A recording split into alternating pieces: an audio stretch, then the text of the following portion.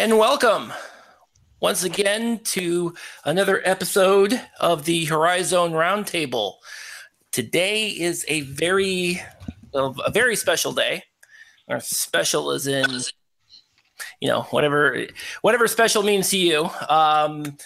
Today, I have with me a collection of fans from around the Horizon League in what we call the first ever Horizon Roundtable Fan Battle Royale. I know it sounds more interesting than it probably actually will be. But again, I am your host. I'm Bob McDonald, and I am on Twitter at Bob McDonald.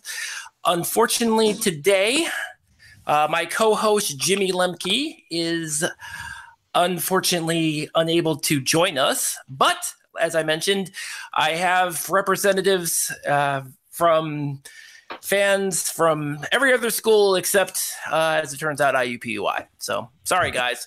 Yeah, not for lack of trying. So what I want to go ahead and do here is I want to let everybody introduce themselves, with the noted exception of John Durda from Cleveland State. At the moment, he is having some technical difficulties, but I know he'll be in at some point in time.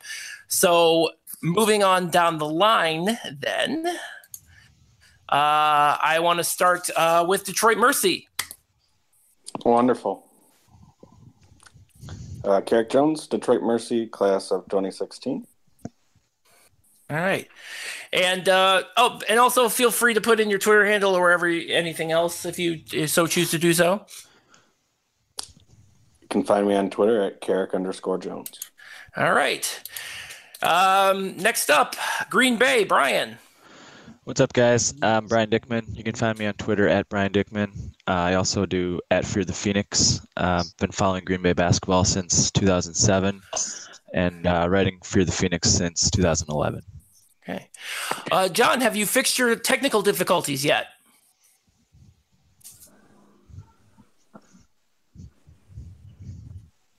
No, it does not appear so. Next. Milwaukee, Chad. I'm Chad Knodel. You can find me on Twitter at MKE_agitator.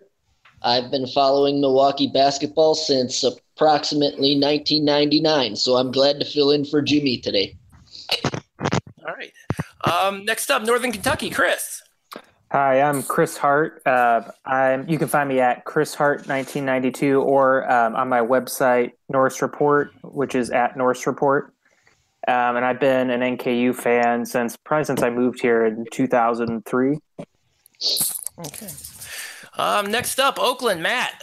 Hey, I'm Matt Dudek. I am Grizz Talk OU and been following OU basketball since 2004. Great. All right. Next up, Olyer.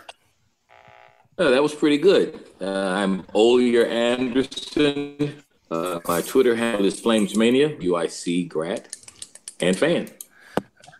Okay. And, at the moment, Wright State, Ricky. Yeah, Ricky Redinger. You can follow me on Twitter at R_Redinger4. I've been a Wright State fan since about the late 90s, probably I think like 97, 98 is my first knowledge of games. So I've been following these guys for a little while. All right. You do not hear a Youngstown State person, but Nick is somewhere floating around. He will join us sooner rather than later. All right. So, as I mentioned, this is an open fan forum, but I will mention that I do have a certain set of topics, but I am also very realistic that this conversation will get off the rails at some point in time. It's just a matter of when. So the first thing I wanted to talk about is, and Carrick, you're going to enjoy this because this involves Detroit Mercy. It also makes me look like a complete idiot because I thought last week there was no chance on the planet that Detroit Mercy was going to get rid of Bakari Alexander, and literally 3 hours after the podcast was posted, Bakari Alexander is no longer the head coach at Detroit Mercy.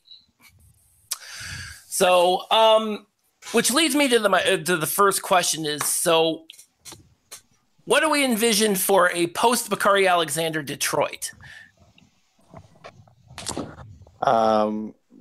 Well, if they hired JJ, which I fully expect them to do, let's go a dumbed-down version of Miami football in the 80s is probably what you're getting. There's going to be more than likely some improprieties and a lot of winning, hopefully, or no improprieties and a lot of losing.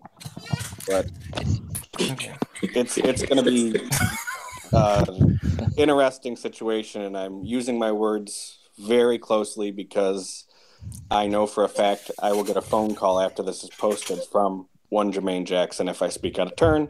So it's going to be interesting, to say the least. Sounds like fun. Personally, I was hoping for another wild Gary Waters to Detroit rumor, but doesn't sound like it this year.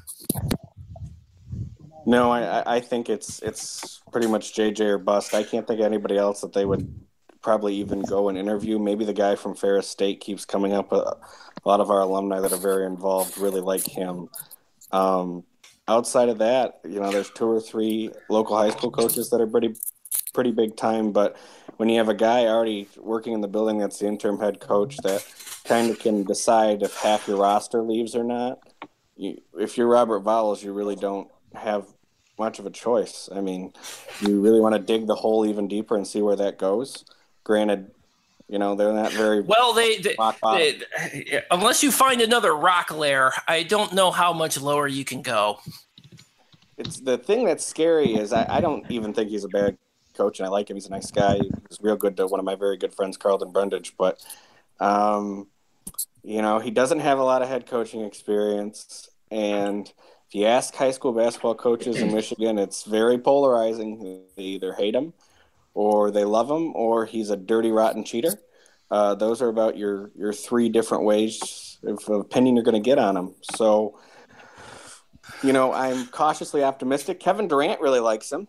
So I guess if that's a good vote of confidence, a lot of NBA players really like him. That's all you ever see on the social media is posts of him with NBA players and whatnot, and them talking about him. So that's something, but I mean, I don't necessarily think that. Well, let me ask you this, and I actually pose this to both you and Matt, because there's been and obviously between Detroit and Oakland, and that whole entire Detroit area high school basketball scene, you see a lot of. I know in the last few years you've seen a lot of Horizon League players come out of that.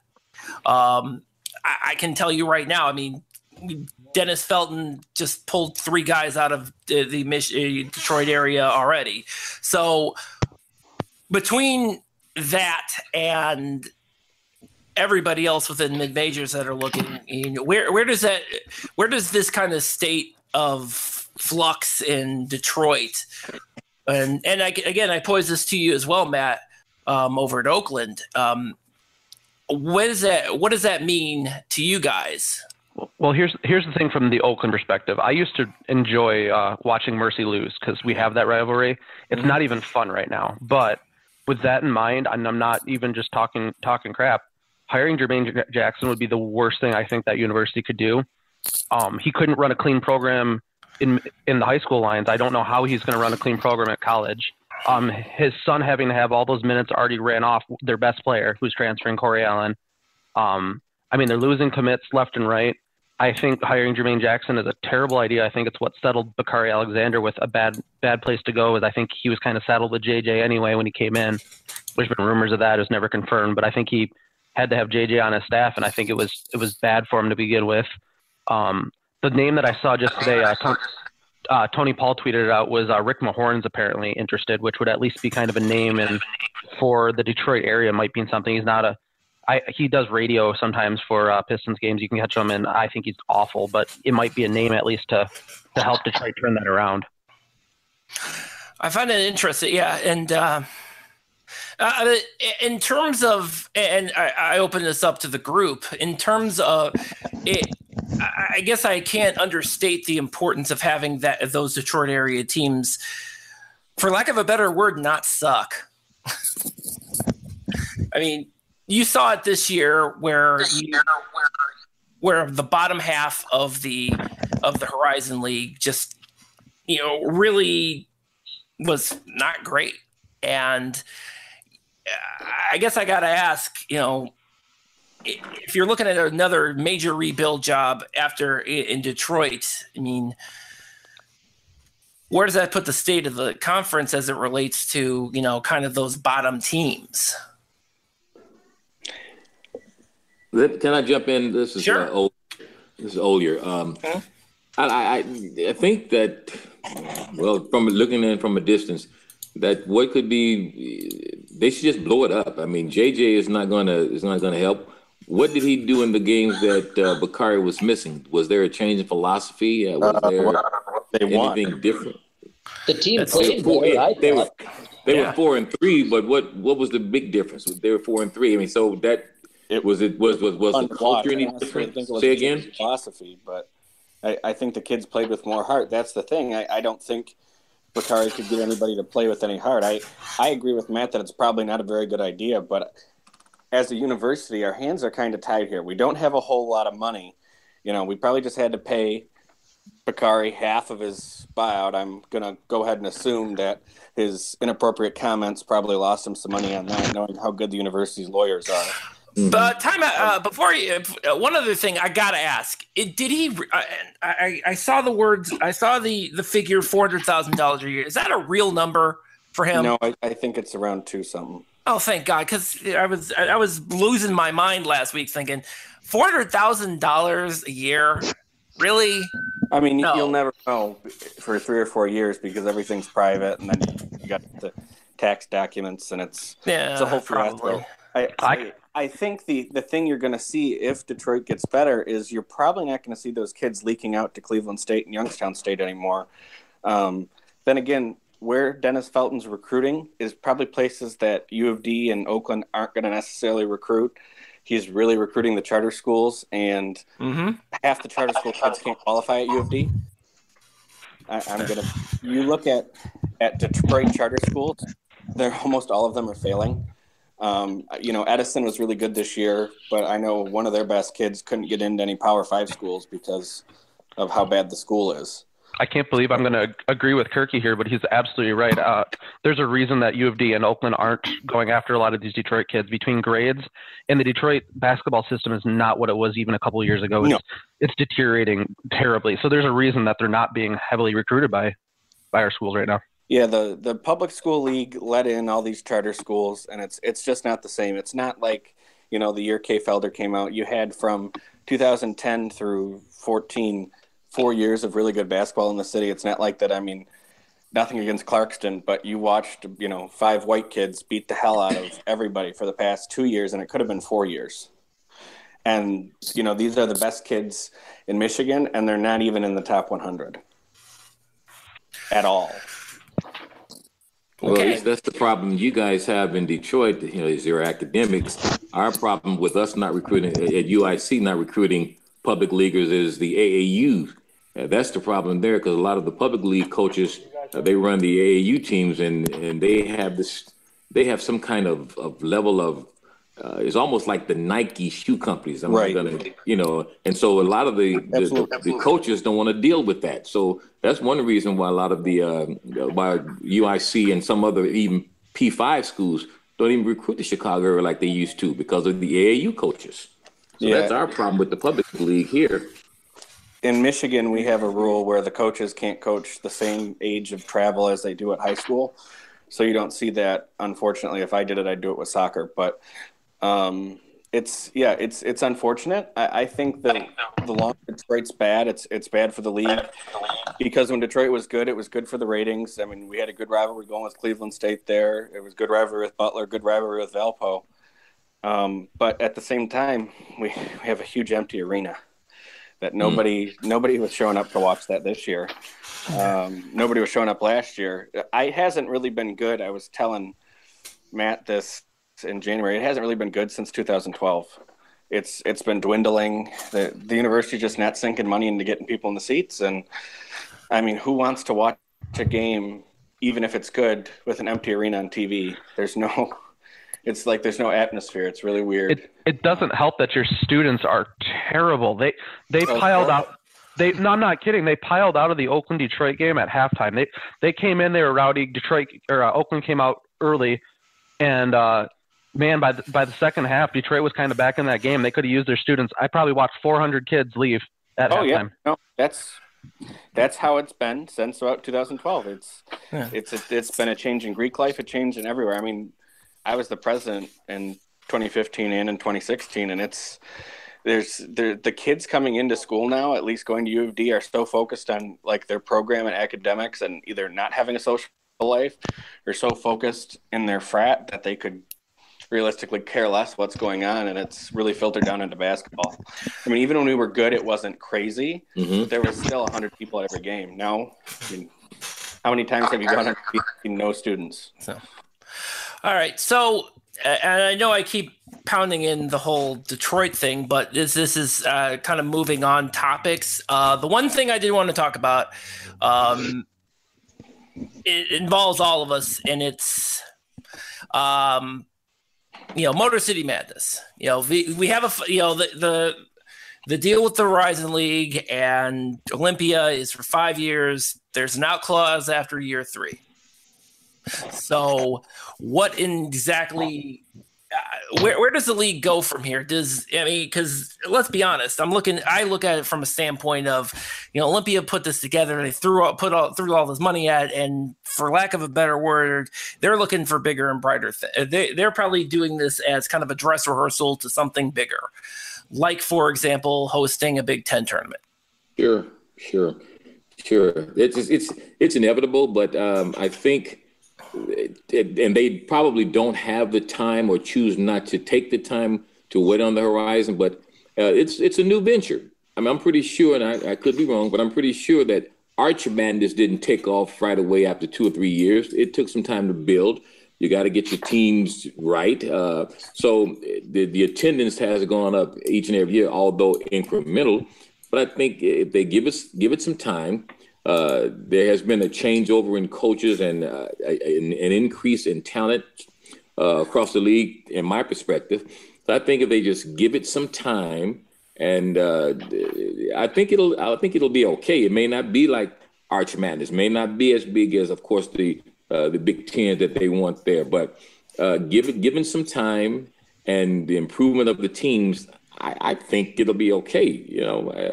I think it'll be fine. Give it some time, which they probably don't have.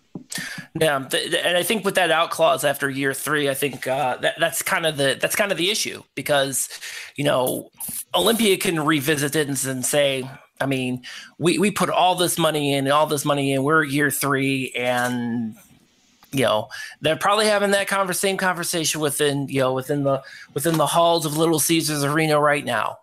And, it's only, we're looking at it from a standpoint of it's only a matter of time. Now, my other question to you, and I actually kind of pose this not necessarily to those within the, that are in close proximity, but for those out in the Wisconsin area, the Green Bays and the Milwaukees of the world, this is, in terms of this tournament being where it is, and I know that this has come up a couple of times in our previous podcast.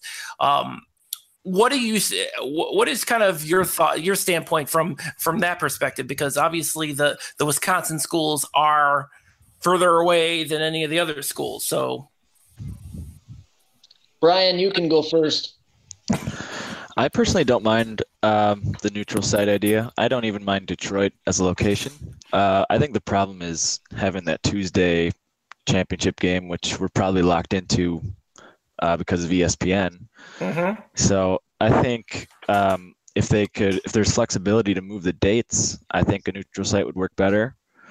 But if we're locked into that Tuesday, I personally would rather go back to campus sites to ensure we have full arenas that looks better for TV. That's just what about that? That first round of campus sites? Because I know long ago not even 4 or 5 years ago, the setup was the first rounds that 6 through 10, They hosted at the campus sites, I'm sorry, take that back. It was 4 through 10 or something like that. They hosted at the campus sites, and then the format's changed so many times, I've lost count, honestly. Yeah, and with Detroit, I guess, the Horizon League has said that the attendance has improved for those first-round games compared to when they were played on campus, and those games were usually very lightly attended because oftentimes there's quick turnaround, because seating's not always locked up, so you don't know if you're going to be hosting that game or who you're going to be playing. So, it does make sense that way, but I'm talking more like the semifinals and the finals. I liked it with, the full arenas. I grew up in the Milwaukee area. I remember going to those, those games at the arena against Butler and UIC. And I was at that game that Milwaukee beat Green Bay. I'll never, ever forget that game in 2014. And, those are just amazing atmospheres, and it's a shame we don't get those anymore. So say for example, if Olympia decides we're done, we're gonna pursue other opportunities, where does that leave the Horizon League tournament? Does it end up in Indianapolis? Because I can't see it happening. I can't see it being hosted by the school, the top seed again. I just can't see it. I think they should maybe go if all else fails. What's wrong with going back to the way it was originally before that Loyola UIC game in Cleveland State? That's really what changed everything. It did. You're absolutely right. Schools would have to bid on hosting the tournament, and for a while there, I thought it was great. I remember when UIC hosted it, and Detroit had when they had Rashad Phillips. I mean, I was there. I enjoyed the tournaments. I stayed for all the games. And I thought it was very enjoyable. Like I said, that Cleveland State, when the game was held there, that changed everything. It did. You're absolutely right. Because not only did the way the venues were selected changed, but the entire format changed. The double bye came in. Exactly. The highest seed. The house of the highest seed came in. I mean, all of those formats changed, all because we had two Chicago schools, battling in Cleveland. About 100 fans showed up there. It was It was on national TV. It was a great game, but nobody saw it except the people that was watching ESPN at the time. I remember it vividly. Yeah, because I remember going to the Cleveland State Detroit game right in the first round. It was like the last. It was. And they, was it? Yeah, it was the 01-02 game. And I think the last thing I remember is, if I'm not mistaken, one of the Mercy pep banders got into it with like Theo Dixon or something. That's the only thing I can remember from that. Or no. Or was it? I think it might have been one of the Detroit players got into it with Cleveland State's pep band. I can't remember I'm sure the legend is bigger than the story, and as they always say, when the legend is bigger, print the legend. Right. So, but yeah, you're absolutely right. That whole thing with Butler losing that first round game in Cleveland, and that's when everything just kind of turned on its ear, and now we're and it seems like they've spent so many years just trying to figure something out, trying to protect the number one seed, and they've, in all actuality, the league has done what they're supposed to do in protecting the number one. The number one seed just hasn't come through.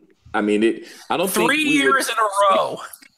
And I don't think we'd be having this conversation about changing the venues or anything about the tournament if Oakland had did what they were supposed to do. NKU had, if anybody that was number one or even number two had done what they were supposed to do, I don't think we'd be having this conversation.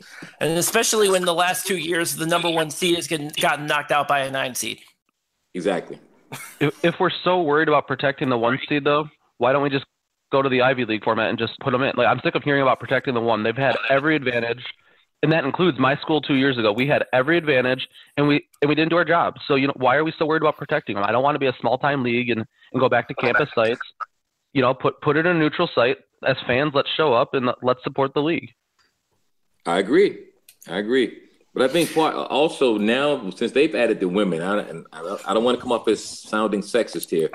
I don't think that has helped, because now you have so many games, and you have the added days, as someone alluded to before, and that Tuesday is still going to be there. But you have so many days, and the women added. I think the women should have their own venue, their own tournament. Keep them in. Try to have it as compact as possible, with as few days as possible, as many games as you can get in, and let's go from there. So I think what happened is, in that case, I think what the Horizon League tried to do with that is they tried to replicate what the MAC did in Cleveland with MAC Madness, because they do all of those things. The problem that they had, that the Horizon League has, is they kind of they compress the schedule, and more to the point, and this is also goes back to that first round of games. All the first round games for the MAC tournament, I believe, are both men and women are hosted at campus sites. You are correct. And I think that is probably, I think that's where it's just to your point earlier, it's too much too soon. And it's one of those things where it's too many, it's too busy. So, and I guess the other thing is, if we're looking at the women's tournament, if we go back to the number 1 seed, Green Bay would host it every year. Well, which is fine, because they should host it every year until someone topples them. Which they probably won't. I mean, the Green Bay has built a dynasty up in women's basketball. Dynasty. Why hasn't the University of Wisconsin, like the major one, told Green Bay they need to pull their women's team from this conference if they win like they do? Like, if I'm thinking revenue, I'd be trying to put them in another conference. I don't understand what's going on. Don't know. I mean, isn't that that's your revenue generating sport, right? I mean, the attendance for women's games is pretty close to the men's games, but I still think the men's generates more revenue than the women's team does. Yeah. So, and so one of the things that I was also looking at, since, as I'm sure some of you saw going prior to the start of the podcast, looks like Xavier has found a new coach in Travis Steele, and it got me thinking a little bit, about the coaches within the league. Specifically, I think of John Brandon at Northern Kentucky and Scott Nagy over at Wright State. You have two coaches. Especially with John Brandon, he's really built that team. He's led the team to an NCAA tournament in the first year of their eligibility as a D1 team. Scott Nagy came in, and he was able to get his team into the tournament this year. As is always the case with mid-major programs, there's always that specter in the back of the room of, where do you see a moment in time, maybe not this year, but potentially next year, where a John Brandon or a Scott Nagy might be looking to seek life elsewhere? I would definitely say that Coach Brandon, he's going to be out in the next few years. I mean, I know he's been interviewing for jobs this offseason already. Middle Tennessee State, I believe they ran a story saying he was one of the finalists. Yeah, and I had heard a rumor that he had actually turned it down. I'm not sure if that's true or not. Because when I told Jimmy that last week, he was like, he did not. I'm like, yeah, he did. Yeah, and I know just from the other things I've heard is that he has some feelers out at other universities, but it seems like most of the ones that are open now, I wouldn't think he would go to, but I could be wrong. I thought it was just due diligence just to see what was going on, because he's got family there, and he's building a program And I do believe that he probably will leave in the next few years or so, which will be good actually, because that means that he has turned their program around, and it will be a desirable job. So the next coach that'll be there, it'll probably be a good coach as well. So I'm not all hung up on coaches if they leave, as long as they've done a good job and lifting a program and leaving it better than they found it. And that's one other question that's actually one other question I want to pose, because I think we can all objectively agree that the nature of the mid-major coaches, you get there, and if you're successful, you're on to bigger and better things. That's just the nature of mid-major coaches in general. My question has always been, is the question of the order of succession. Like, for example, when Bryce Drew left Valpo, one of their assistants was next man up. Do you see a scenario? Would you ever see a scenario where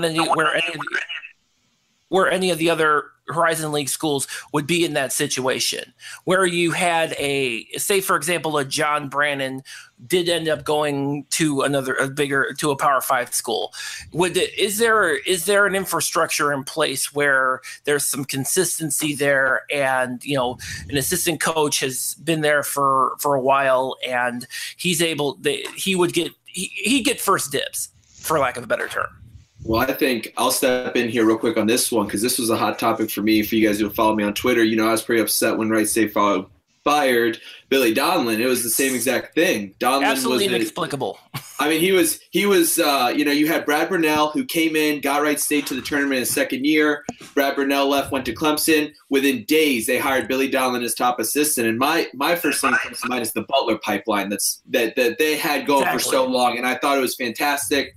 So that's where that went going for me. Now, you start to look, obviously, Nagy's getting talked about. I think it has to be the right job for him now, because he's got a good wealth of talent coming back the next couple years. But I think it's the same thing. Hopefully they can develop somebody. But I see that hopefully being a potential thing for Wright State. And do you see that? Do any of you see that happening at potentially some of your other schools? Not at mine. Besides you, Chad. Yeah. You know what? At Oakland, I kind of do, because someday we do have to figure out what life after Campy is going to be, and I think the answer is going to be within the pipeline, but they're not at OU right now. It's either going to be Drew Valentine, who's at Loyola Chicago, or Sadi Washington, who's at Michigan, which is interesting because they're playing each other today.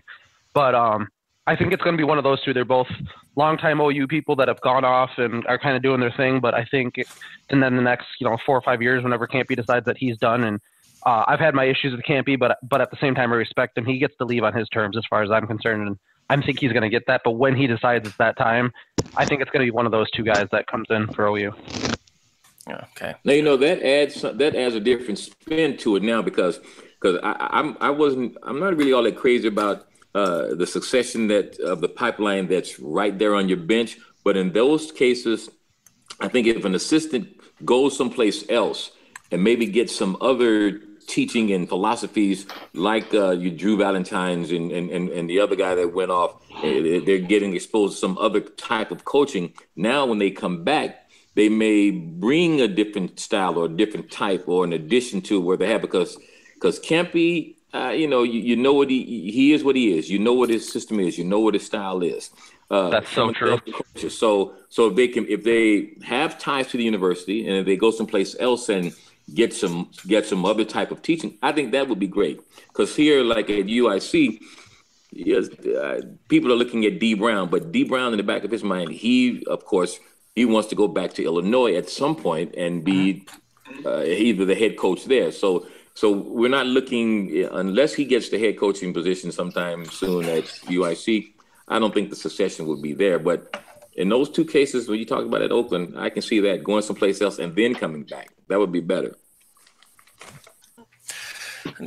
Speaking of UIC, because I was going to have to ask about this, Dikembe Dixon, him leaving.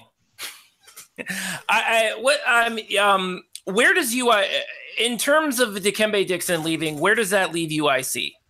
Better. I'm sorry, did I say that? You know, Dick. Hey, can you elaborate? Dixon he's a good player, but Dixon of this season was not the Dixon of his freshman year. And in my opinion, it seemed that he regressed. I don't know what happened. When you have injuries like he had, you saw it with D Rose. It seems like it's a mental thing that some players they never fully recover from, or it takes them a lot longer than a year or even two to kind of come back from. It seems like that ACL injury, it affected his hands. He couldn't hold on to the ball, and it was just I don't know who that player was. And his first year when he was shooting the ball, because we didn't have a whole lot of help, a lot of these players and analysts got in his head talking about the NBA, and he had scouts coming to the games. And for a young man like that whose dreams are to be in the NBA, that stuff kind of gets into your head, and you really think sometimes that you are what you're really not. Not saying that he can't make a living overseas, but I wish him well. But most of the time when Dixon was not in the game, the ball moved better. The defense was much better because he really didn't have a one-on-one defensive game like some of the other players did. But you saw it when he left. I mean, we won 3 games in the CIT. The ball moved. So I wish him well. But the team we have now, I think it'll be better next year if Coach McClain can get his act together and establish some type of offensive system. I also got the one thing I do want to ask about too, related to Dixon is that I don't know if you've noticed, but he during the season he was quite active on social media. You're talking about off season, going back and forth, and how great he was. I mean, was that a distraction? I mean, not really. The players knew how this guy was. As a matter of fact, even before he made the announcement about him taking his talents elsewhere, the team knew about it. The problem was the timing of it all. So they know how Dixon is. They knew how he was during the regular season. They knew how he was in the offseason when he was going back and forth with the other people on Twitter talking about how great he was. Nobody could guard him and all of this. And I understand that. Every player wants to believe that about himself, and that's great. You're just coming off freshman of the year in the Horizon League, and you thinking you're this. And granted, I'll give him that. Confidence is a mother. But to go out now, you have to go out and prove it. And this past season, he did not. Granted, he averaged about 14 points a game, tied for top scoring honors with Adi, but Dixon just wasn't the Dikembe Dixon that he probably thought he was. Good player, but like I said, wish him best, but I don't know. It just wasn't. I only ask because if I'm not mistaken, at least a couple of you on this particular podcast happen to have conversations with Dikembe over the past season. That's true. Was that the guy in Michigan? Was that the guy in Michigan? Matt, care to elaborate? Me and Dikembe are good. I'm a big fan of his. I enjoy his banter. I wish him well. I wish he was on my team in a lot of ways. I know me and Chad got into it over Dikembe Dixon because I'm not a big fan of tweeting players directly. I will talk about players because if they're on there and they want to see it, whatever. But I'm not a big fan of tagging them in the stuff. I don't know. But I'm pretty sure I'm still blocked from MKE Agitator. Yep, you are. Well, as long as we got that. I can't. How many? I had at least one Cleveland State person. I think it was. Oh crap! What was it? And John, I know you're still in the chat because your microphone still sucks. What was it? Hugh Thorpe. I know him and Dikembe got into it too, and I'm like, oh, dude, seriously. I gotta defend myself here. I didn't get into it with Dikembe Dixon. John, I don't care if she was only 15. He still got into it with him.